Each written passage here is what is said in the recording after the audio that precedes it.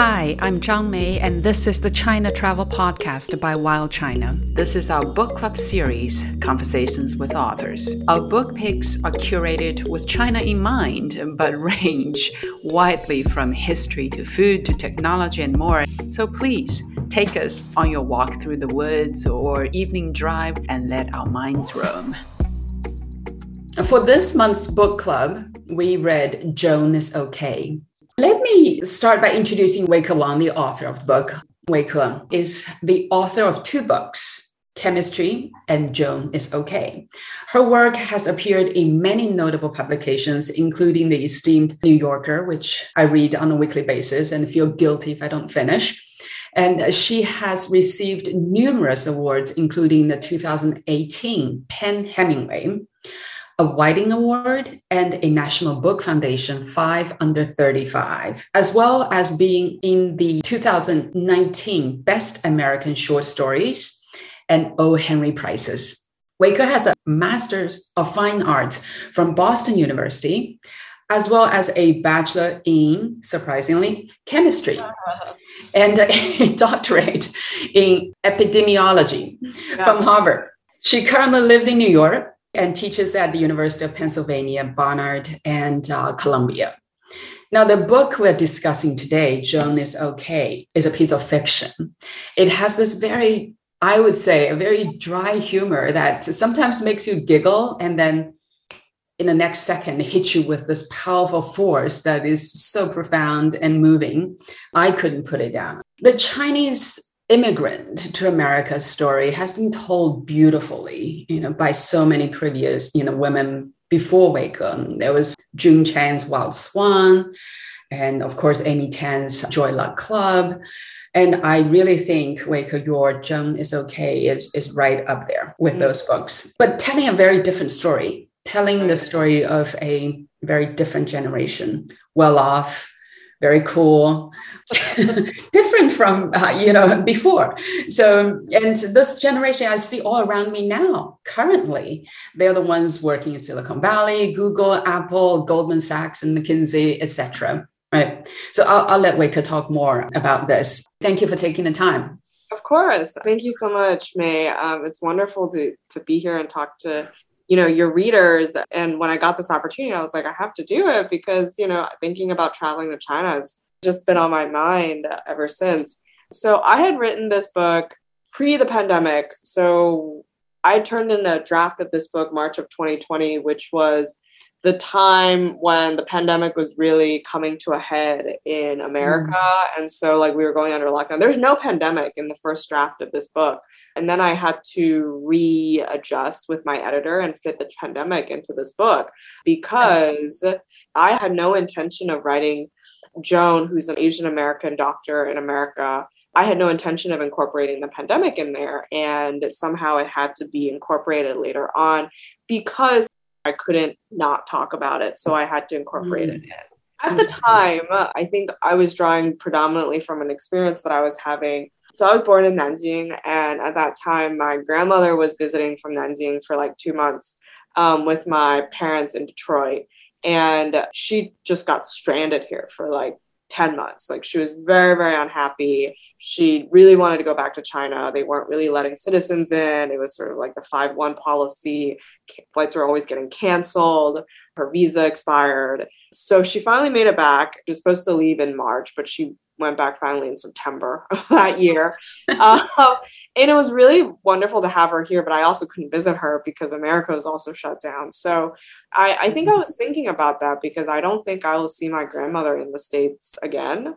I don't think my mother will see her mother in the States ever again. And I don't know when is the next time I'm going to be able to see her given sort of travel restrictions. And I think a lot of that sadness and just emotion went into the book in creating parts of the book that were pandemic driven for the family. I didn't think I could write a book without the pandemic after I thought about it. And that was kind of incorporated into that.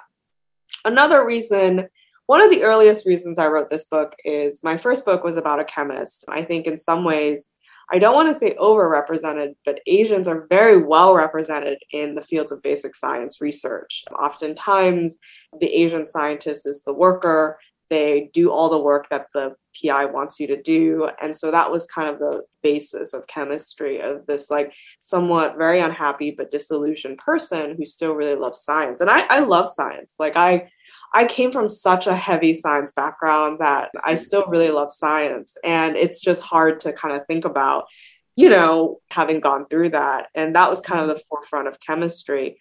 When I came to Joan, one of the reasons I wanted to write Joan is that I was a maid of honor in a bridesmaid party with 6 other doctors, including the bride. And they were all Asian, and they're Asian American doctors, all from Harvard. So you can imagine how like crazy that bridesmaids party was and how organized it was. We were so organized. Everything was very accounted for. And I really admired these women, and I really admired their work ethic. And I really admired, they came from the generation of immigrants, as you said, who really struggled a lot, right, in terms of building the world, building a safety net for their children. But they were also under a lot of pressure to kind of perform in this like very meritocracy-driven world. And they're all women in medicine. And I think if you do studies, like women across the board underperform compared to men, supposedly. But Asian women, for some reason, never do, right? Like they're always kind of overperforming compared to any sort of class. And I really wanted to capture this, like just working woman who's just in this field. She just wants to do her job. And she's very frustrated that she's not able to do her job because that's what she's trained to do. She's trained to work. She's trained to like show up for her job and be a very responsible citizen. So I was very motivated by that. And when I wrote the first novel, I was really interested in thinking about the model minority framework. And, oftentimes when I was growing up, I was told the model minority is this myth. And to be honest, I went to Harvard. I don't necessarily think it's a myth if I'm like, if I'm symbolic of it and if I represent it in many ways. And so I wanted to think about that model minority, quote unquote, myth and really interrogate that and think about what this means for a character like this. So I knew that was the character I was trying to create. And just for like the readers here, one of the books that I was very inspired by growing up was Camus' The Stranger. Oftentimes, Asian people in America are often seen as very robotic, emotionless. We just work. We don't know how to express ourselves.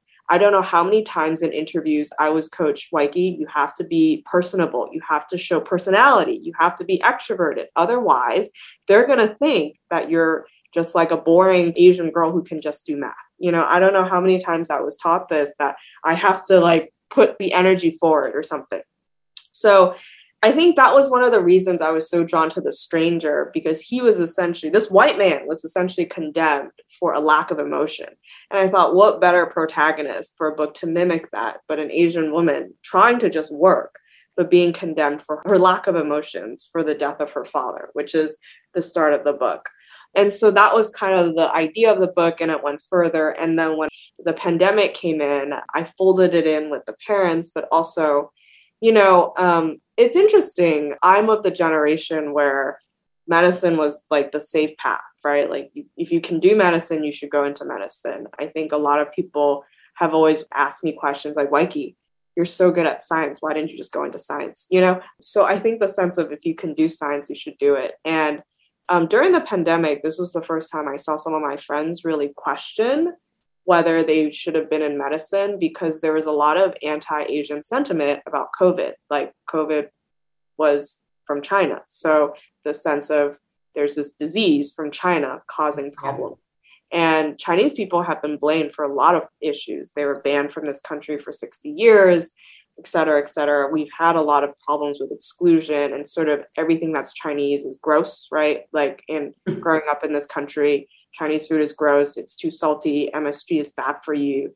And so I think that really played into that stereotype. And I think I had some friends really just wonder, why am I helping people who are dying of this disease when I'm being blamed on national television for this disease, when that's the public sentiment?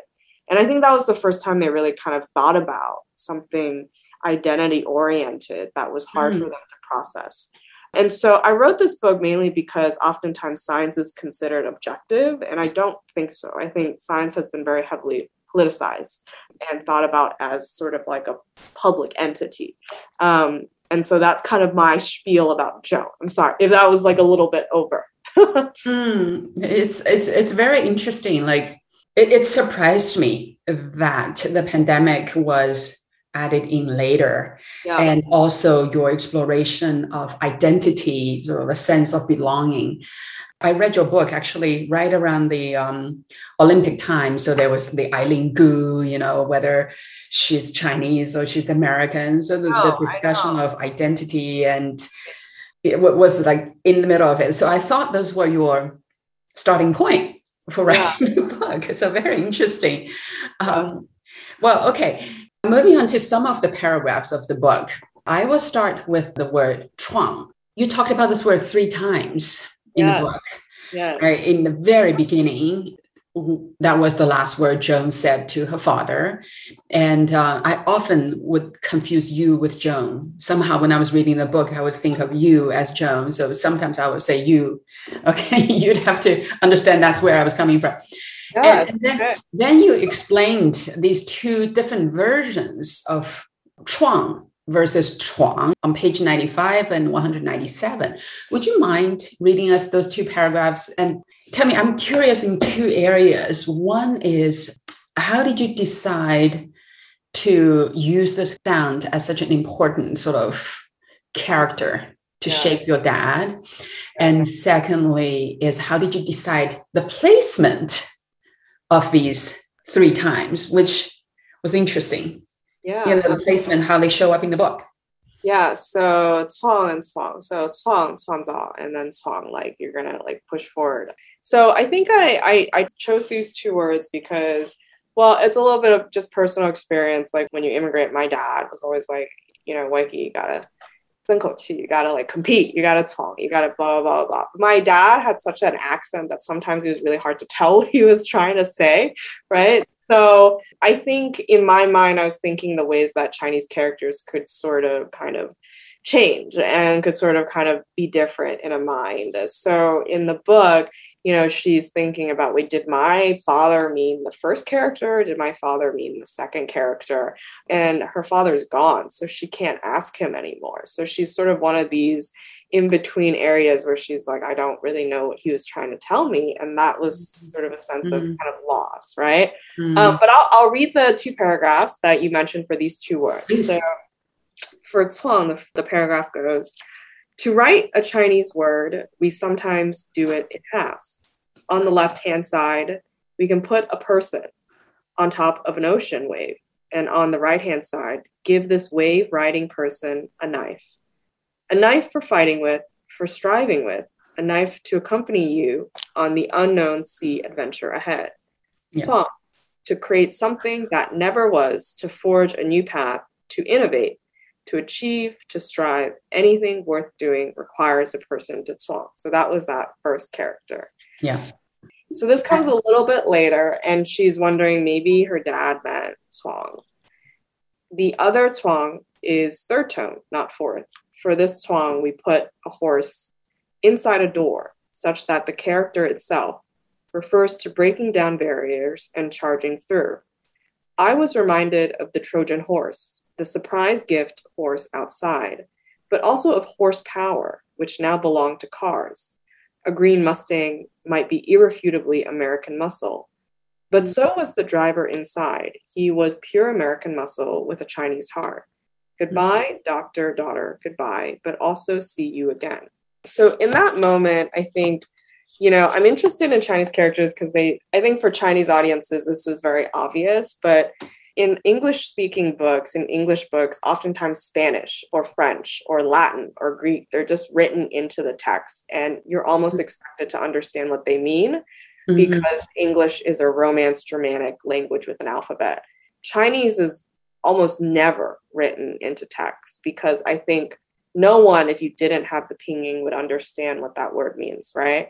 And I'm interested in maybe making the Chinese language a little bit more accessible to people because I think it's a very beautiful language. And I think there's a lot of stories in that. And I think sometimes it's lost because oftentimes Chinese is written as pinging and not the actual characters. Mm. But no American would understand the character if you just wrote it, right? So that was kind of my idea of incorporating those two words. Yeah. Well, I personally really liked the way you used these two characters, and because largely they really show the character of your dad. I mean, yours. See, I told you earlier. No, it's okay. It's you. Okay. I get it. Yeah. On that, the next interesting thing is you also shaped Joan's brother, Wang, and the sister-in-law. They really represented the kind of new Chinese immigrants that we were talking about that really belong to the Southampton and the Greenwich Village, or those who live in Shanghai and may have another house in Atherton. I think you're the first person to really write about them, bring them to life. Right. Just by the way, I'm drinking steaming hot water. By now, it's no longer steaming. May, I have hot water too. I always have hot water. So one of my thing about identity is, do you judge by the fact that we all drink hot water or by the passport that you hold? It's so hard. I think, I would never say that I'm Chinese, right? I think I study the language. I try to be better at Chinese. I always text my mother in Chinese. I always, WeChat with my cousins in Chinese. But I'm not Chinese because my Chinese is stuck in 1995, right? I'm not modern. So, but there's a lot of habits that I know, like the hot water, kind of like certain behavioral things, right? That I just find very comforting. I think it just feels like home. And I understand the boiling of the water comes from like you disinfect it and things like that. But I'm just so used to the taste. Like I have to go boil water. I think I boil like 4 liters of water a day. So, now my husband does it and he doesn't understand why he does it. He just boils water. So it's just a habit. It is, I think identity is formed. A lot of it is through habit. Yeah. But, you share certain tendencies, but maybe, you live in America, so you are American versus you live in China and you are Chinese. On this topic, I want to explore a little bit of this Chinese identity sort of evolution in America. I saw on your resume that you teach in Philadelphia. So I'm sure you've been to that Chinatown there. Mm-hmm. Yeah. And also the Philadelphia Art Museum. My son is studying over there. So I just went a couple of months ago, right? And then he's like, I got to have some Chinese dumplings, Mom. And I said, yes, I'm cooking your dumplings. So I went to Chinatown for grocery, and it was, as imagined, messy, kind of a little bit dirty. And, I went into a noodle restaurant, that Lanzhou Lamian restaurant, and not so exciting. And when you have that kind of Chinese food, somehow in my heart, I feel a little bit like the feeling of the older generation of Chinese who didn't quite have the confidence in some ways in these restaurants to sort of claim the cultural heritage and say, this is how Chinese food is done, and let me find a way to explain it. But instead, they mold into the American culture, right? This is what Americans like to eat, so we serve it that way. And then I went to the art museum, where the biggest viewership, I would say, are these well-heeled Chinese who are very well dressed, and they have nice clothes, nice cameras, and walking around very polite in the art museum. And these two are two different generations. I'm not talking about age, but they are very different. Have you noticed the sort of like difference, or have you thought about how this identity shifted over time? And what are the driving force? I mean, I think I come from my parents' generation where, leaving China was sort of this like quote unquote blessing. There's opportunities outside. My dad was born in 1960, so he lived through the Cultural Revolution, right? Like he didn't immigrate out of China until 1995. And I think at that time it was just very tumultuous. And there's no wealth, but now there's more wealth, right? And it's just slightly different. And when there's wealth, there is the great appreciation of art. And I think that's wonderful. But art does take time because you have to be not worried about your survival to appreciate art, right? Like if you're still worried about how you're going to feed your family, you're not going to be thinking about art and literature and books, right? And beauty. So I think the Chinese immigrant generation, my generation, kids later, would be thinking a little bit more about kind of like what aesthetics, right? Like how can we contribute culturally to this country, America? There's, and how can we kind of explore sort of creativity and things like that?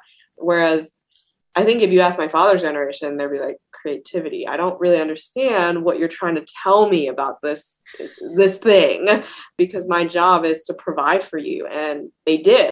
I had food, I had shelter, I had clothes, and they bought me books, and I got into Harvard, right? It was like I'm like the golden story of the immigrant child, but it was very hard, right? So I think giving more time, you sort of see that divide. I do think that it is sometimes dangerous because, I think about, the Crazy Rich Asian book series and generation, and I admire the representation that has provided, but I wonder if there's a way to define Asians other than through wealth, right? Like we are very wealthy, but maybe it's also we are very well read. Some of the aspects of how we can contribute like to sort of the literature, to the landscape of art, to kind of critical thinking, to aesthetic thinking. And I think that's what I was trying to think about with Joan and Tammy. And Fang is very rich. He's a hedge fund banker. I know so many of those. I get it. Crypto, whatever. They're like all into it. They're making a lot of money. I get it. But I think it takes 3 generations for people to be interested in art, right? I sort of skipped ahead, but I think it does take 3 generations. It's just a cycle of like kind of safety nets, stability, and things like that. But it's such a difference. In some ways, I think I feel for my parents' generation, like we're almost 2 generations apart because of cultural gaps in language. I think my kids would feel not that far apart from me, right? Because I would be speaking English fluently. So there's a lot of other things that are kind of in the way. Like me and my parents sometimes feel like they're my grandparents in some ways of what they experienced, versus like they're my parents, right? So to be honest, it's interesting. My grandmother has kind of a different take on it. She actually reads a lot more in terms of like leisure because she grew up in China. She was an architect. She's always lived in China. So I think she had this sense of kind of like a different approach to how she kind of interacts with society. Yeah. Now, the whole book, I adore all the characters, except I have to complain to the author. The only treatment that I did not please me, you did not write to please me, but is the treatment of Mark. Okay. I was like, oh, this poor guy, he's so nice and sweet and gentle, well-meaning soul. Yeah, I know. But I think feel free to tell the story. I don't think we'd spoil much. But so for maybe our readers, maybe I'll preface with the sense that the way that I built Mark was, if any of you are familiar with Seinfeld, I modeled Mark after Kramer. So I modeled Mark after this like kooky neighbor that moves in to Joan's empty floor. And I would recommend you guys Google Kramer and just like what he does. But he just barges into like Jerry's place and eats his food and like takes whatever and sort of has opinions. And Mark is very well-meaning. I'm not saying Kramer isn't well-meaning. I'm just saying Mark is sort of this like, I wanted to create him as this quintessential New York neighbor who sort of has a lot of opinions about what it means to be New York, what it means to be a New York neighbor, what it means to live in a co-op in New York, what it means to live on the Upper West Side. Oh my God, Seinfeld pretty much has the Upper West Side stamped. And what it means to kind of be, culture, right? Like read the New Yorker. You need to read the New York Times. You need to read the book section. You need to read arts and literature. You need to read these books. You need to have read, Camus or Hemingway or things like that. I think doing fiction in my graduate program, I was told so much. You didn't read Updike? Why haven't you read Updike? You didn't read Cheever? Why didn't you read Cheever? Alice Munro? You didn't read this person? Like the sense that I hadn't read so many people in the canon catching up, right? I think in math, it would be like, you don't know who Pythagoras is? You don't know Pythagorean theorem? How do you not know that? I felt so stupid learning fiction and learning how to write. And Mark is kind of an embodiment of that he is very well-meaning. He's very nice. He's a nice neighbor who gives her a lot of things. But ultimately, I think he is one of these people who sort of has a certain way of thinking about what it means to be American, what it means to be a New Yorker, what it means to be a New York neighbor. And he is just so shocked Joan doesn't even know Seinfeld. Like, that blows his mind. And I think that was an echo of my own experience. When I first met my husband, I was like, I've never watched Seinfeld in my life. And he was like, you've never watched Seinfeld in your life? Like, I think I like ruined his day when I told him that. How could you not? And I think the sense of cultural capital was something I was trying to echo through Mark, that as a daughter of immigrants, I would never have. You know, I was not born in this country. I came here after moving around a lot. I came here when I was 12.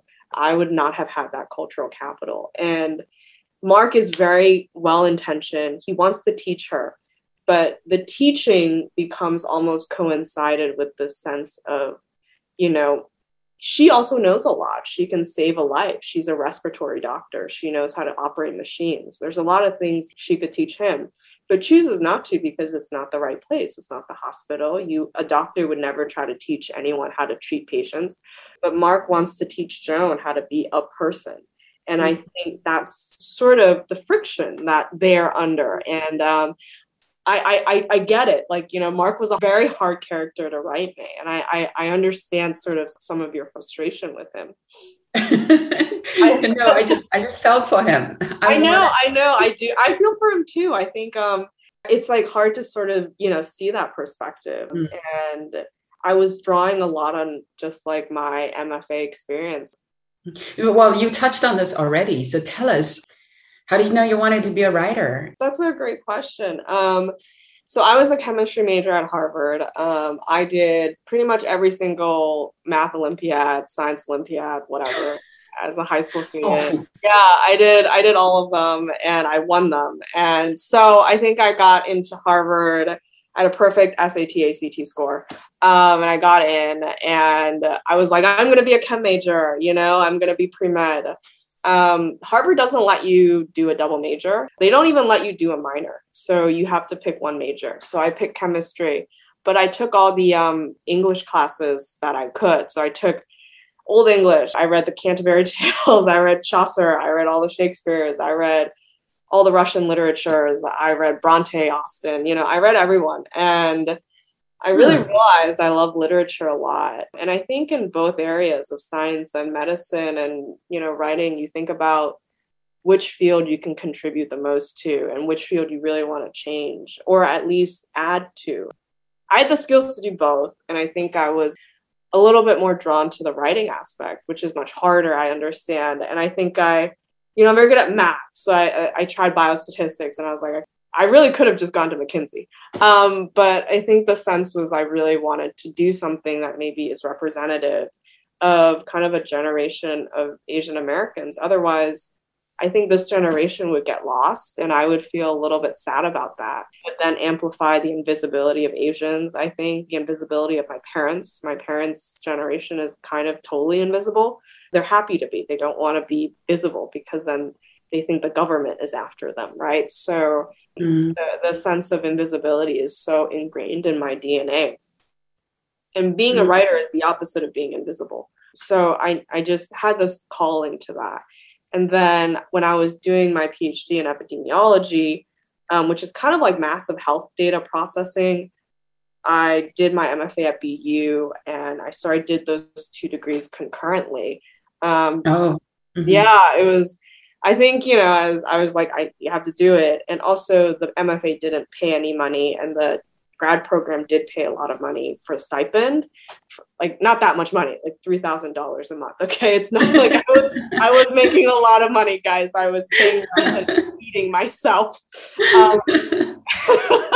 And so I did them together, and chemistry ended up being my thesis, and Hajin, who wrote this wonderful book, Waiting, my advisor, And Super Oh, Diaz, who wrote this wonderful book, The Friend, was also my advisor. So we had, they really enjoyed chemistry. And then I sort of went on this route to publishing and being a writer.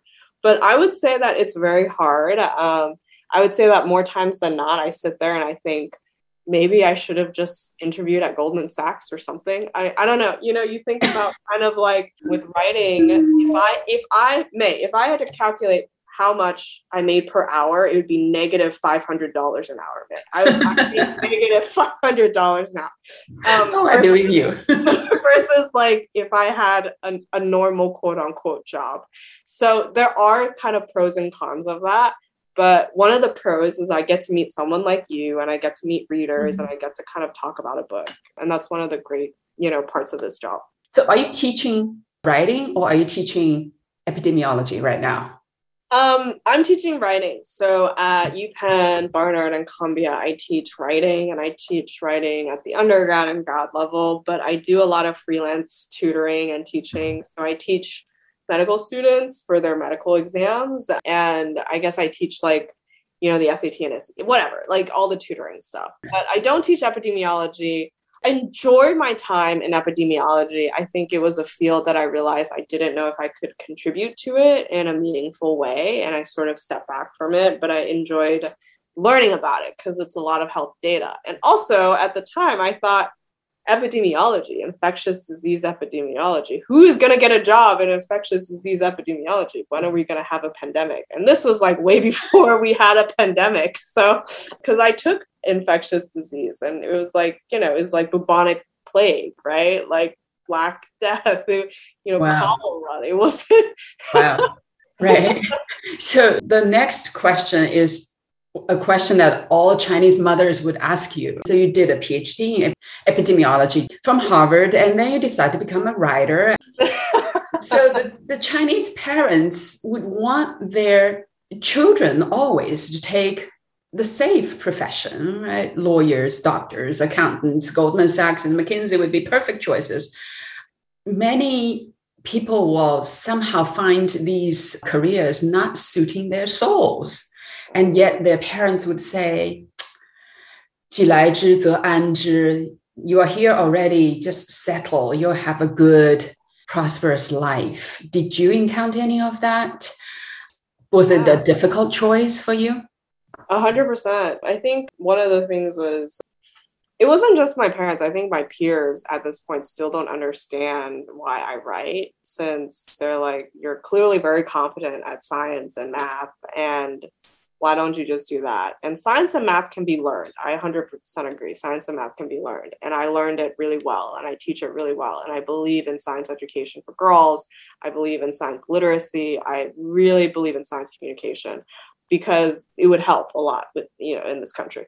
But I think with something like writing, one of the things is I sort of have been gifted with material in a way that, material is a gift, like immigration, your parents, who you're born to, that's a gift in some ways. I really want to use that material in a way that respects my heritage, my lineage, and my language. I really like the Chinese language, and I sometimes wish more people knew how amazing this language was that was spoken by billions of people. Like, it's the most spoken language in the world, and yet most of America has no idea anything about Chinese except for what they make fun of you about in the, they're like, they say ching ching chong and they make fun of you or whatever in the schoolyard. And that has happened to me.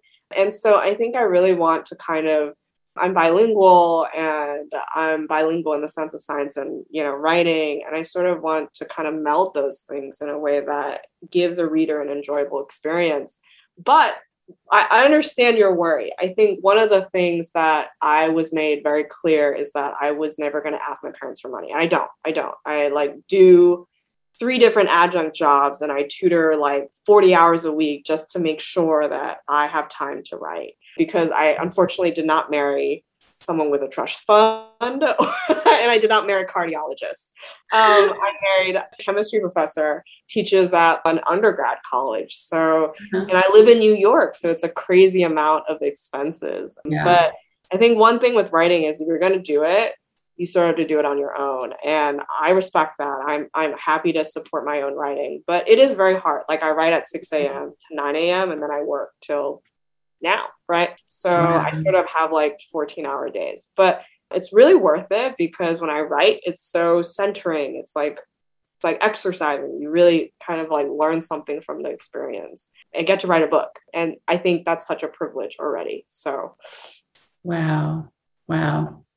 The one point of having financial independence as a sort of minimum threshold for making your own choices is something that I think respects both the Chinese and the Western sort of values. But you took it one step further by just trusting your talent. If writing fails, you can always become an epidemiologist.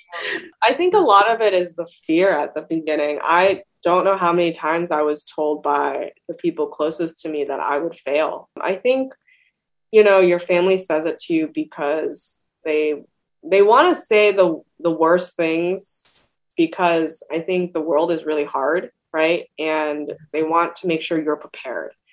I was totally prepared. I actually think publishing was nothing compared to like dealing with, like my friends and my peers. But you have to stand on your own. And I think I was never afforded it. I was never going to ask my parents for money. They don't have the funds for that. But if I was going to write, I knew I had to support myself. And so I do, but it's just very hard. I don't have really that many regrets though. So I'm okay with it. That's great. Yeah. Yeah. In Chinese, there's a word of 财务自由, right? Financial freedom. And I think there is a pressure in Chinese society that puts the bar, financial freedom, puts the bar so high. The bar means you own your house, you own your car, and you can vacation in Italy. And a lot of young people feel like they have to grab and climb somehow to get to that bar before they can truly make their own choices. But I think in a way, the freedom you're describing is you live your own life. You set your own bar. I know. And I think, that's one thing. I'm the only child. So I feel somewhat bad for my parents that they left China, came to America, and their kid became a writer instead of like all of the other things that I could have become. But I hope to make them proud. They came here to give me an opportunity that I think they could not foresee. Right. And I hope that's something that's important. Right. That America, we have a lot of problems, but I love this country for what it's been able to do for my family and also for me, but also just like the choice, I think, of choosing to do something. The buzzword in America is always freedom, but I think the buzzword that I love in this country is choice. Like I have the choice to kind of do this and then do something else. And I have the choice to just back it up, right? I can work, I can do whatever. And there's this kind of like tolerance in certain ways of managing that. But yeah, I think sometimes my parents were really worried that I would become a writer and they would have to pay my rent. But like they haven't been able to pay for any of my expenses since I was 18. So I think they're okay. But that was the real fear that they had, that they would have to pay for my rent while I videoed myself on TikTok or Douyin or whatever and like made a living for myself. Well, I think your parents should be totally very proud of you already. Both these books are highly acclaimed. So you're doing great. I really love it. So materials, I want to come back. There's a lot of your upbringing that has your, through the immigration, settling in different cultures and education and all of that. Fantastic. Some of the life that is every day that struck me very much was you talked about the mail that arrives in the mailbox. And number one, Shengyun pamphlets, 5,000 years of history. And I just cracked up laughing because I see that all the time. Whenever the Shengyun pamphlet shows up, I think of this absurd Chinese culture in America. But you picked that up. And then you contrasted that with the overly luxuriously produced invitation for bar mitzvah or something. Do you have a notebook writing down these things that strike you? Or it's just a mental note? Sort of, not. I mean, I think generally as a writer, I just have a pretty good memory for these things. So like when I'm living through experiences, I sort of know I'm going to use it later on. And I don't necessarily write things down. I only write things down when I'm working on a project, right? Interesting. If you want to start writing a novel, this is from Shuling Chen, related to science, such as marine science, what advice would you give? I would recommend reading authors that you like in that field. I don't know how many times I have students who just want to be published and to be read, but they won't read anybody else but themselves. And in some ways, as a writer, we are very narcissistic. I understand. I'm very narcissistic, but you have to read a lot to figure out what has been said so that you can add to it. So I think if you're interested in marine biology, there's a lot of kind of ways that you can think about it. Are there books in marine biology that, you're interested in that you want to add a fiction lens to? If there's not, and you're like, I'm going to write that first book on marine biology, I guess I'm thinking Moby Dick, right, would be the first one I would read. And think about how we can kind of write a fiction lens to that. But also, like, what are we going to add to that? Am I bringing in basic science of marine biology into a fiction story? What am I doing with marine biology? So I think, Toni Morrison said, if the book that you want to read is not out there, you have to write it. But you also have to read enough. Toni Morrison read a lot. So, like, if the book she didn't want was not out there, it probably was not out there. So ensure that the book that you want to write is not out there, and then go for it and find a model for it. For me, it was The Stranger for Joan. But if there's another book, like, find a model for it and go from there. Here's from Amber Tao. I came to the US from Chongqing at 16 and now 25. I never thought about staying in the US, but for some reason I'm still here. And I admit that I learned so much and achieved so much here. But I realized the longer I stay in the US, the more I don't belong to my home in China. I feel a little worried, lost, but excited at the same time. Weike, can you share with us your definition of home? And by the way, all my family in Chongqing, so I felt my home is still in Chongqing, but I spent almost half of my life in the US already. Oh, I understand that. It's interesting. I was born in China. I went to elementary school in Australia, Canada. I came to the United States. My dad was in Brazil for a while doing his studies. So we were like a very split up family. I think for a while, home was where my parents were. And right now, that's not where I live. But I think home is a very different thing now. Home is where you feel the most comfortable. Home is where you feel safe. Though occasionally I don't always feel safe in New York, but I think I feel a loyalty towards the city that I haven't felt in other cities. So, and I feel a sense of control here. New York was where I first published with the New Yorker, and chemistry did really well. And I wrote my second book. New York was where I got married. New York was where I found an apartment, and I think home is sort of where you kind of become an adult, really. And so New York is that place for me right now. And I'm sure that will change.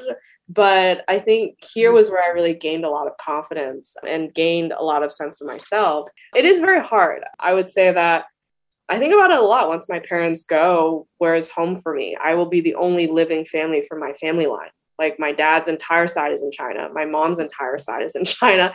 And so I do think about that a lot. But I think home is a choice. And that's one of the great things about this country is you can choose where you want to live, and you can choose where you want to make a home, and you can choose your partner, you can choose your family, you can choose your friends. That is very contrary to the Chinese mindset of blood. It's just a kind of a different thing. But I do understand the alienation. And I think it's inevitable. You let it happen because you gain so much else. You lose some, you gain some. It's sort of a balancing act. So beautifully said. Thank you. Thanks for taking the time to chat with us. Any last parting words of wisdom you want to share with us? I feel like you have more wisdom than I do. I mean, you've done it all, and you have 3 kids. It's amazing. I actually am a huge admirer of how you do it. You can find Weike on Instagram. It's Weike Wang, all connected in one word. And you can find a picture of Biscuit on weikewangwrites.com/dog. That's where you can stay connected with Weike's future books, etc. Okay. Thanks again. Thanks, Weike. And thanks, everybody. Thank you, May. 谢谢大家。